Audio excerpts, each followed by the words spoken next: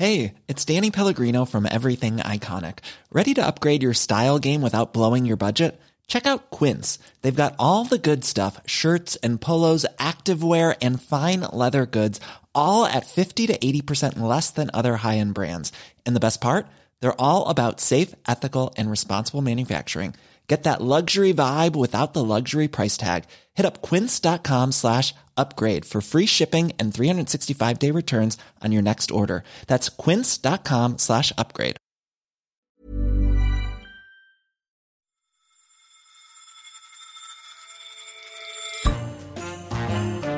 Hello, and welcome to a very merry Money Talks. We're taking a break from the news of the week to look back over the peaks and troughs of the past year in business, finance, and economics. I'm Philip Coggan, but readers might know me as Bartleby for my weekly column on the world of work, a world many of us will mercifully be escaping for a few days. And I've lured three of the finest away from the pre-Christmas chaos with the promise of mulled wine, mince pies, and chocolate coins. Here and ready to unpick the threads of the year are Patrick Fowles, our business affairs editor. Hi Phil, great to be here. Helen Joyce, our finance editor. Hi Phil. And last but certainly not least, Henry Tricks, our Schumpeter columnist. Hello, Phil. OK, so let's get the ball rolling with the stories of the year. We want to hear the events, trends and revelations that shaped the past 12 months on your different beats. So Helen, let's start with you. What have you brought along for us today? Really shamelessly, I want to talk to you about my own special report on banking that I did this year. So as the finance editor, I don't get to do very much reporting and writing. And this was a delightful 5 weeks to get away from my desk and go and travel. And I went to countries in Asia I hadn't visited before and looked at the way that retail banking is digitising.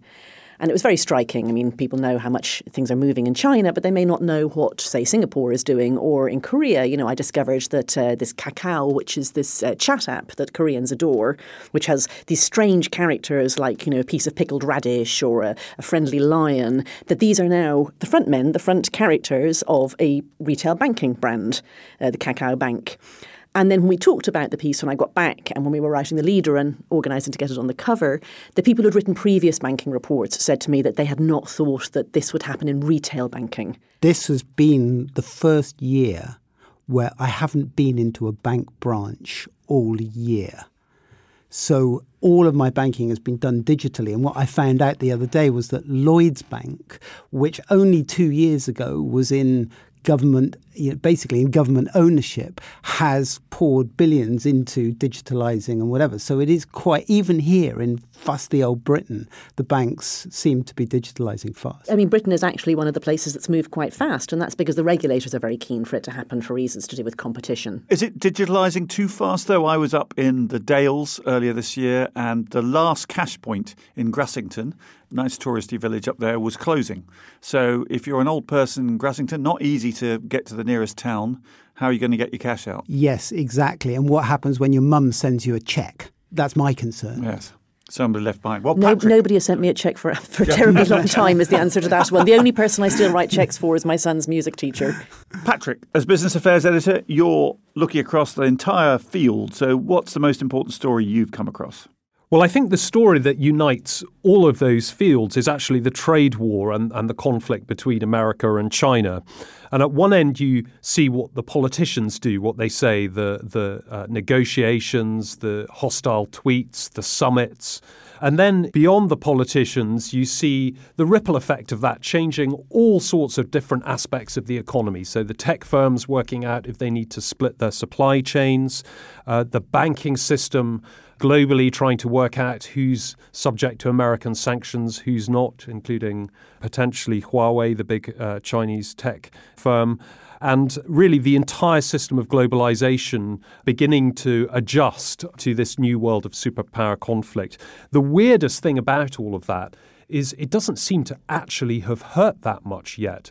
So this year of really unprecedented trade tensions has also been one in which America's stock market has gone up by roughly 25%. Yes, but that's because central banks have reacted to signs of a slowing economy by easing monetary policy, isn't it? The world economy, which was going really well in 2017, early 2018, is not growing as fast anymore. I think that's right. Although I think if we were all standing here, a few years ago and someone said, imagine a world in which there were tariffs, there were bans on certain companies, the leaders of the two superpowers were being rude about each other in public, I think we'd probably have predicted a global recession or something more scary than the scenario we've actually seen this year.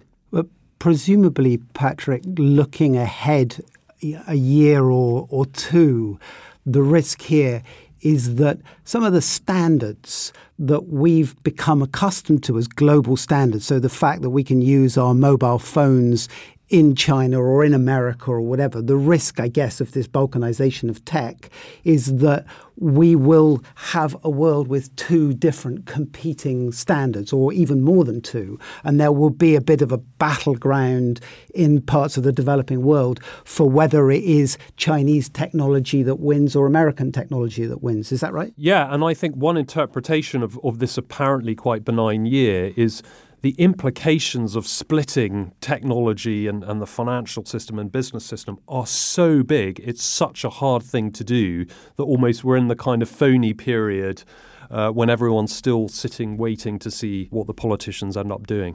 So one of the strange things about a time like this is that there's so much news and it's so hard to distinguish between what's the weekly news and where this is going in the longer term. So big shout out actually to our trade correspondent Samaya Keynes, who's done the fantastic job of somehow managing to write new and fresh things with each barrage of Trump tweets, or, distinguish between what's happening when the World Trade Organization is really being reshaped or what's just much more noise. So she's done a great job, I think, of both doing those sort of newsy stories, but also giving you a feeling of how they fit together and how the whole world trade system is being reshaped. There's these different levels, and these are strange stories as a result. Henry, you're travelling all around the world as Schumpeter columnist. What story jumps out at you? It's a story that I could report from within my own home, because anyone who is an Amazon Prime subscriber is aware of the fact that delivery is getting faster and faster. And this is something that, weirdly enough, has had repercussions in many of the columns that I've written this year, whether it's FedEx struggling against competition in the US, or whether it's Walmart and its battle against Amazon, or whether it is Kroger's supermarket and how it's responding to the kind of the challenge of digitalization, or Ocado, this British firm, which is also, really trying to accelerate what it's doing. So I found this extraordinary sense of how the landscape, in a sense, of commerce is changing. And we are seeing, warehouses being built where shopping malls used to stand. And one of the things that I find particularly surprising about this and quite intriguing is that chief executives and businesses in general are worried about technological disruption. But the people who are making out like bandits here are not necessarily just the Silicon Valley types. It's also those old property barons, the guys who, basically are investing in those warehouses. So Blackstone, Steve Schwarzman, those guys have suddenly got really big into logistics and warehousing. Prologis as well. So but not if they invested in retail property. Well, no, definitely not. So in fact, if you're investing in retail property, your values have gone down terribly. But if you can replace that with the warehousing, you're doing fine. It's funny how that links back, actually, because one of the big things that people said to me the whole time I was doing my reporting is that maybe the tech giants are going to be the ones who move into banking, because for them, there could be some synergies. If you're Amazon Prime, you can imagine adding retail banking as something that would support your offer. And Google has said, since I wrote that they're going to go into retail banking next year in America. And people, Facebook is thinking of Libra, its proposed cryptocurrency. And all these things are kind of working together. They're going, the world is going digital in one way, but as you say, that requires quite a lot of really analog stuff behind it in different places. And Patrick, none of us have mentioned WeWork, which I think perhaps a lot of people might feel is the big story of the year. That's investing in property. That was one of the hottest IPOs, or going to be, of the year. And yet, in just a few short weeks, it all seemed to dissipate. Why do you think that was? Well, as a journalist, it just doesn't get better than the unicorn implosion. It has all the hubris, the hype, catastrophically bad finances, and then suddenly there's this moment when everything seems to evaporate, and at the end you're left with a quite small loss-making business, and there's sort of wreckage left there. The nice thing about it is really also, unlike some kind of crises, the implications don't seem to be that big, really. It hasn't caused a global recession or ruined the lives of lots of people. But it is an enduring lesson that the power of Silicon Valley and Wall Street to take ordinary businesses, rather like your warehouses, Henry, and dress them up as incredible innovations. And part of the difficulty of assessing technological change is, when is it real, or when is just a label being applied to bog standard things like pizza delivery or renting out offices? Well, my story of the year couldn't be further away from WeWork, really. The thing that had the biggest impression on me was a visit in the summer to the Foxes Academy in Minehead. And this is where they take kids with learning disabilities and train them for work. I met 3 kids in particular, Chris, Emily and Cameron, who were learning to work as waiters and chefs and front of house staff. Now, normally only 6% of people with learning disabilities get into employment. 80% of the people who work at the Foxes Academy go on to jobs in the hospitality business. And I don't think anybody could go there and not come away sort of inspired and impressed at what a good job they're doing. And the sad business is that it's very hard to get local councils to pay for the kids to go through the training, which takes 3 years. But the net result, if they are, is for society such a good thing. They can live independently, they can earn money, and they contribute. I only hope to discover more stories like that next year, where you can go away and think capitalism isn't just about profits and balance sheets, but sometimes it can really make a difference to people's lives. You really make me nostalgic for reporting. Absolutely. Well, let's have a look at the people of 2019. You've all met lots of people in the travels and the interviews you've done over the year.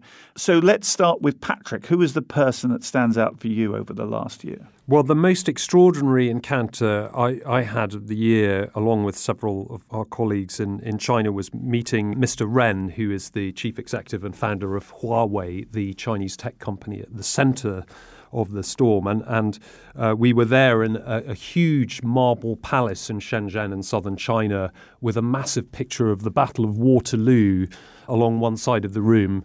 And Mr. Ren walked in wearing a tangerine blazer and a broad smile, and then spent a couple of hours telling us about how his company was going to be able to survive the American restrictions on doing business. And it was a very palpable sense of the trade war really affecting very big organizations. And you've been around the world too, Henry. Who sticks out from your option? Well, I met Vicky Holub of Occidental, not this year, but a few years ago when I was in the Permian Basin in Texas. And she's extraordinary in the sense that she is, first of all, the only female oil executive in America.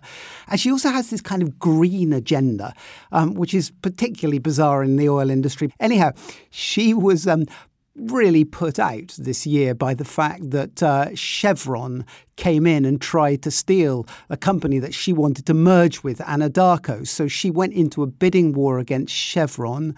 She found that pretty hard to finance, so she got Warren Buffett on her side. I mean, it hasn't been a triumph for shareholders, this potential bidding war. She ended up winning Anadarko, but she's now facing an activist kind of revolt from the likes of Carl Icahn. But yeah, having met her and having kind of seen this tough woman who's really made her mark, you can't really kind of underestimate her staying power. Henry, I was going to ask, how did Warren Buffett do? I suspect we don't have to struggle too much to know the answer, but did he come out well from that episode? He gets an 8% coupon forever, it looks like, from his deal. So typical Warren Buffett, he looks like a saviour, but he makes a really tidy packet in return. Well, Helen, talking about tough women, not, of course, just yourself, but your pick of the year. Caroline Criado Perez, I think. So I didn't get to meet her, but I interact with her on social media, as so much happens now. I think you mentioned her book, Invisible Women, which has won a lot of prizes this year, in your column. And we did a podcast with her. Yes. Well, so you met her, but I didn't. So Caroline's book is about the data that is missing, basically, the data about women. So many things in the world are based on men. So just basic things like where seatbelts are in cars or the crash tests that we do in cars. But also we don't track the data as well as we should on a lot of the things that affect women differently from men. And the book is really joining together a lot of things that those of us who write about or have written about social trends and economics know, but in a very powerful and engaging way in one book. And it really got a lot of attention. So on social media, poor old Caroline, one of the things she talked about in the book is how the queues for women's toilets are always much longer than those for men's, because women, take longer in the toilet, their clothes are more complicated, they can't use urinals, they often have kids with them, and people don't create twice as many toilets for women as for men as they should. Well, Caroline has turned into effectively the toilet queen on social media, because her Twitter account is just people taking photographs of the queue for the women's toilets all around the world and then including her name and saying Invisible Women, Does so any she's the toilet country queen. do it well? No. So it's a truly universal affliction. Yeah. And is part of the problem here just that there are not enough women engineers? I mean, Vicky Holub is an interesting example of a female engineer who's gone on to become top of her industry. Gosh, we could talk about this for the rest of the day, Henry. But, when women get into these positions, often women don't want to be sidelined as the women's issue person, and that's a difficulty. But yes, of course, the world hasn't been designed for women. It was designed for men. And that's the central point of Invisible Women. We have to retrofit the world for women to move around in, because it was designed by and for men. And indeed, we even had astronauts this year who couldn't do a spacewalk because spacesuits were designed for men and not for women. So and we had a good story, actually, in the paper just a few weeks ago about how women are more likely to get nausea from using VR headsets because women's eyes are closer together than men's are, and so they get motion sickness. Phil, who is your person of the year? My person dates back really to my Buttonwood column writing days, and it's Neil Woodford. Now, I wrote many a column about passive management, index tracking, and how difficult it is for people who try and beat the market to do so on a consistent basis. And people would write in and say, what about Neil Woodford? Neil Woodford does it year after year after year. And so this year, he spectacularly proved my point. He'd broken off from his original fund management group, got one fund with £10 billion in, and he decided to do things a bit differently. So he decided to invest in unquoted stocks and small stocks. The problem with that is if you need to sell those stocks, then you can't do so because they're illiquid. And what happened was he didn't pick very well. People started to withdraw their money and he had to suspend dealing in the fund because they couldn't get the money out. And this started in the summer and the funds were suspended for an extremely long time. The whole business had to be closed down. And this is the difficulty. It is possible to find people who beat the market year after year in retrospect. You don't know they're going to do it in advance. By the time they've sort of proved it's statistically worthwhile, it's usually 10 years or so, by which stage they're investing an awful lot of money. And when you're investing an awful lot of money, it's much more difficult to beat the market. This is even true of Warren Buffett, who we've already mentioned. And there's a lot of stuff that gets put out by some fund managers saying, oh, index tracking is like socialism. Index tracking is like, they don't supervise companies properly and all the rest of it. But there's still not the majority of the market, still only about a quarter of the market, and they save ordinary people a lot of money. And those who believe that you could still find top-performing managers have seen Neil Woodford this year, and hopefully in 2020 they'll think again. So that was one of the most pleasant sorts of stories, Phil, the ones that go, I told you so. Exactly. Schadenfreude on stilts it was.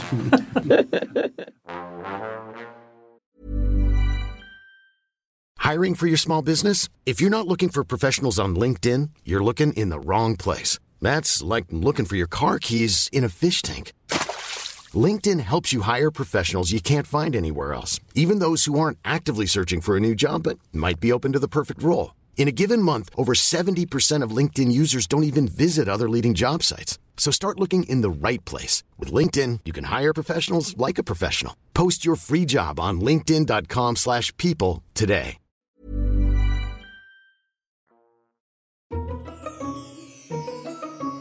Well, let's move on to the number of the year. Since this is Money Talks, I've asked each of our panellists to bring in one number, a figure or statistic that stopped them in their tracks this year. I don't want you to simply tell us our answers. I'd like each of you to say the number and a clue to what it might refer to and see if the rest of us can guess the story behind the stat. So I'm going to start off. My number is minus 63%. Okay, and I'll give you a clue. It's a particularly cryptic question. Oh, is it something to do with Bitcoin? It is, absolutely. Is it how much it's fallen over the year? It is how much it has fallen since its peak of $19,900. And Bitcoin is yet another thing, a bit like active management, where people said, oh, it's going to go to $100,000 and you don't know what you're talking about. Gosh, Phil, you do really like saying that you know what it's all about. I bear a grudge. And I think the thing You didn't buy any.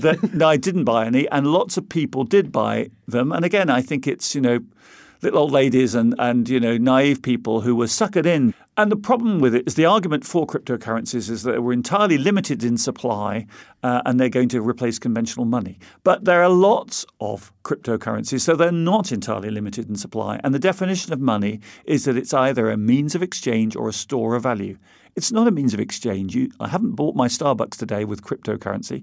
And it's not a store of value because it goes up and down so much, as that minus 63% shows. So it's really only if central banks introduce cryptocurrencies that we're really going to be talking about this as a long-term figure. But Phil, isn't there a danger of you being a bit worthy about this? Don't people just love the thrill of the chase? Isn't that why people back Neil Woodford while people go into cryptocurrencies?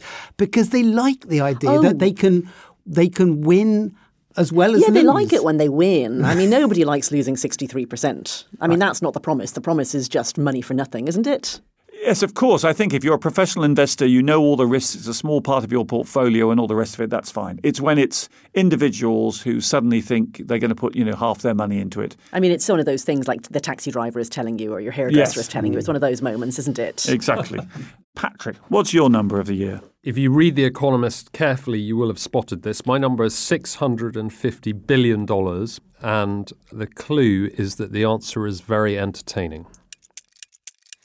Oh, what company? He's talking about a company. Is this the value of Netflix? Or is it the value of Netflix or the streaming? That is the number that one of our writers, Tamsin Booth, calculated for the total amount invested by Hollywood and TV production companies like Netflix in content over the last 5 years.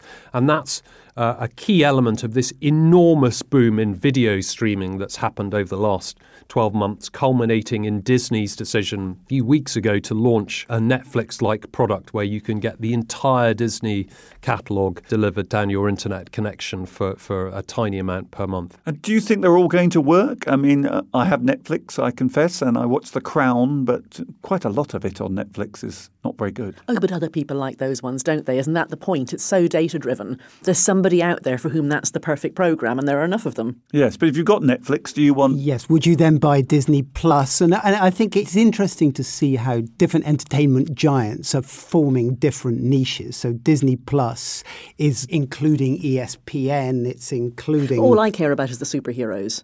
Personally, I have two sons, and that's what we watch in my house. Massive Marvel fan here. All the spin-offs, more spin-offs. That's what I want. I'm sure you're going to get them, actually. So I don't think you need to worry about that. So there's my wish for 2020: more superhero spin-offs, and I'm going to get them. Okay, Helen, what's your number? It is 46%, and I don't think I should give you a clue because I think there's two reasons. One is everyone's guessing too easily, and the other one is you should know this one, Phil. It's very much your sort of expertise in past lives. Is it that the Japanese stock market has gone up 46%? No, you said Japan though. Oh, if it's Japan, is this red knickers? Is this what? Is that my area of expertise? Is this red knickers? Is this the number of elderly? What's red knickers? Well, because in Japan, when you get above a certain age, you go and buy red knickers. I did not know that, Henry, and if I had known that... This is supposed to bring you good luck if you're 60 years old or over. If I had known that, I would have definitely have edited it into the Free Exchange column, which was about Japan and the lessons that it has for the rest of the world. So it's the world's highest old age dependency ratio, and it's expected to rise by another 20 percentage points over the coming decades. And the rest of the world is going in the same direction, but Japan is there already. And what this means for its economy, what it means for its workers, and what it means for its central bank, its financial policies, its monetary policies, it's huge. Well, Henry, it's time for your number of the year. Okay, my number of the year is 181. And my clue is that a lot of people have a stake in this number. Oh, is that to do with betting? No. Okay. Fake meat? Nope. Oh, that was a good guess. Yes. It's the highest number you can't get in darts, or the lowest number you If can't I get. turned it round the other way And said 181. No, and said the corollary is 2. And Patrick's number of the year would probably be those 2. I have no idea what you're talking about. This is the most extraordinary clue. Right, so 181 is the number of chief executives on the Business Roundtable who signed the statement in support of purpose and putting stakeholder value ahead of shareholder value. And the reason why I say that Patrick would applaud the number 2 is because there were 2 people who were holdouts, and one of them was Steve Schwartzman. And I distinctly remember Patrick saying to me, I respect that guy more now. So it caught, I think, everyone by surprise that the Business Roundtable was going to do this. And it brought the terrible phrase purpose washing, which is now I've heard around and about. But there's no doubt that purpose and the purpose of business has become one of the trends of the year. And I don't know what you think of it, Patrick. Well, I think it links in also, I think, to a lot of American CEOs looking at the presidential election and worrying that a candidate from the left will win and there'll be a big kind of confrontation between the political system and big business in America. So part of the objective, I think, is to kind of preempt that, and particularly Elizabeth Warren, who I think most CEOs are worried about. Yes, there's definitely a political dimension to it. But having said that, I don't think that purpose is just to be sneered at. I do think that there are political cycles, there are economic cycles. Sure, if there was a recession, maybe people would stop talking about purpose as they start, firing people and whatever. But I think that as a way of providing meaning to your company, of attracting employees, of attracting consumers, it's important. In an era of climate change as well, I think people are right to ask, does my company represent something beyond profitability? Does it actually leave crisis in its wake, or does it leave something more positive? And finally, the bit you're all dreading, which is you've got to make a prediction about 2020. So, Helen, what do you think 2020 holds? Well, I'm rather struck by the idea that next year in the elections in America, something is going to be on the agenda really properly that has long been exceptional in America, which is parental leave, paid parental leave. America has long been one of the only 2 countries not to offer women any paid time off work.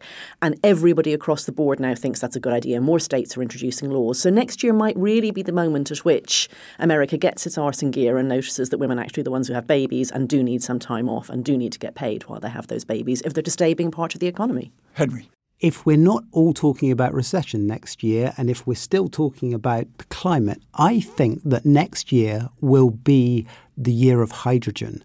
And I say that because Japan is hosting the Olympics. They are creating the first hydrogen-powered village. There's going to be a real focus in Japan on hydrogen. There's hydrogen-made steel. There is all sorts of initiatives underway around Europe and elsewhere to try and create green hydrogen. And I think it's just about time that it becomes a main topic. Well, that sounds like parental leave, about time. Yeah. And Patrick? My prediction is that while we might have some kind of trade agreement between China and the US, it's going to become really clear that the underlying tensions there are not going to be resolved, and all of the companies and investors who've been sitting on the fence a little bit are going to start responding. And that means, for example, banks bifurcating their businesses so that one chunk of the bank deals with China, one deals with America, big tech supply companies splitting themselves down the middle, and finally the kind of tangible impact of these several years of trade tensions begins to really change what's happening on the ground. What's your prediction then, Phil? Give us a cheerful Bartleby one. I was going to give an uncheerful one about the bond market. I think finally 2020 might be a year when we have a big bond market crisis. I think you'll be proved right again, won't you? Yeah, and then you'll be able to say yes again, I told you so. Come back and say you didn't believe me. I've been saying that for years, Phil. Well, to find out if you're right, and I'm not endlessly repeating how often I was right in the past, listen to Money Talks in 2020. Thank you very much to Patrick Fowles, Henry Tricks, Helen Joyce. for that run around the triumphs and disasters of 2019. And dear listeners, thank you for listening to this special edition of Money Talks. From all of us here at The Economist, a very Merry Christmas and a Happy New Year. Merry Christmas. Merry Christmas, Bartleby. Merry Christmas. Merry Christmas. And if you haven't got one already, our bumper Christmas double issue of The Economist is on all good newsstands until the new year. Do pick up a copy or subscribe at economist.com/radio offer. I'm Philip Coggan, and in London, this is The Economist. Hooray! Thank you. Yay. I might actually have a mince pie. Good. Can we eat that? Yeah, I think so. Small details are big surfaces. Tight corners are odd shapes. Flat, rounded, textured, or tall. Whatever your next project, there's a spray paint pattern that's just right. Because Rust-Oleum's new Custom Spray 5-in-1 gives you control with 5 different spray patterns. So you can tackle nooks, crannies, edges, and curves without worrying about drips, runs, uneven coverage, or anything else. Custom Spray 5-in-1. Only from Rust-Oleum.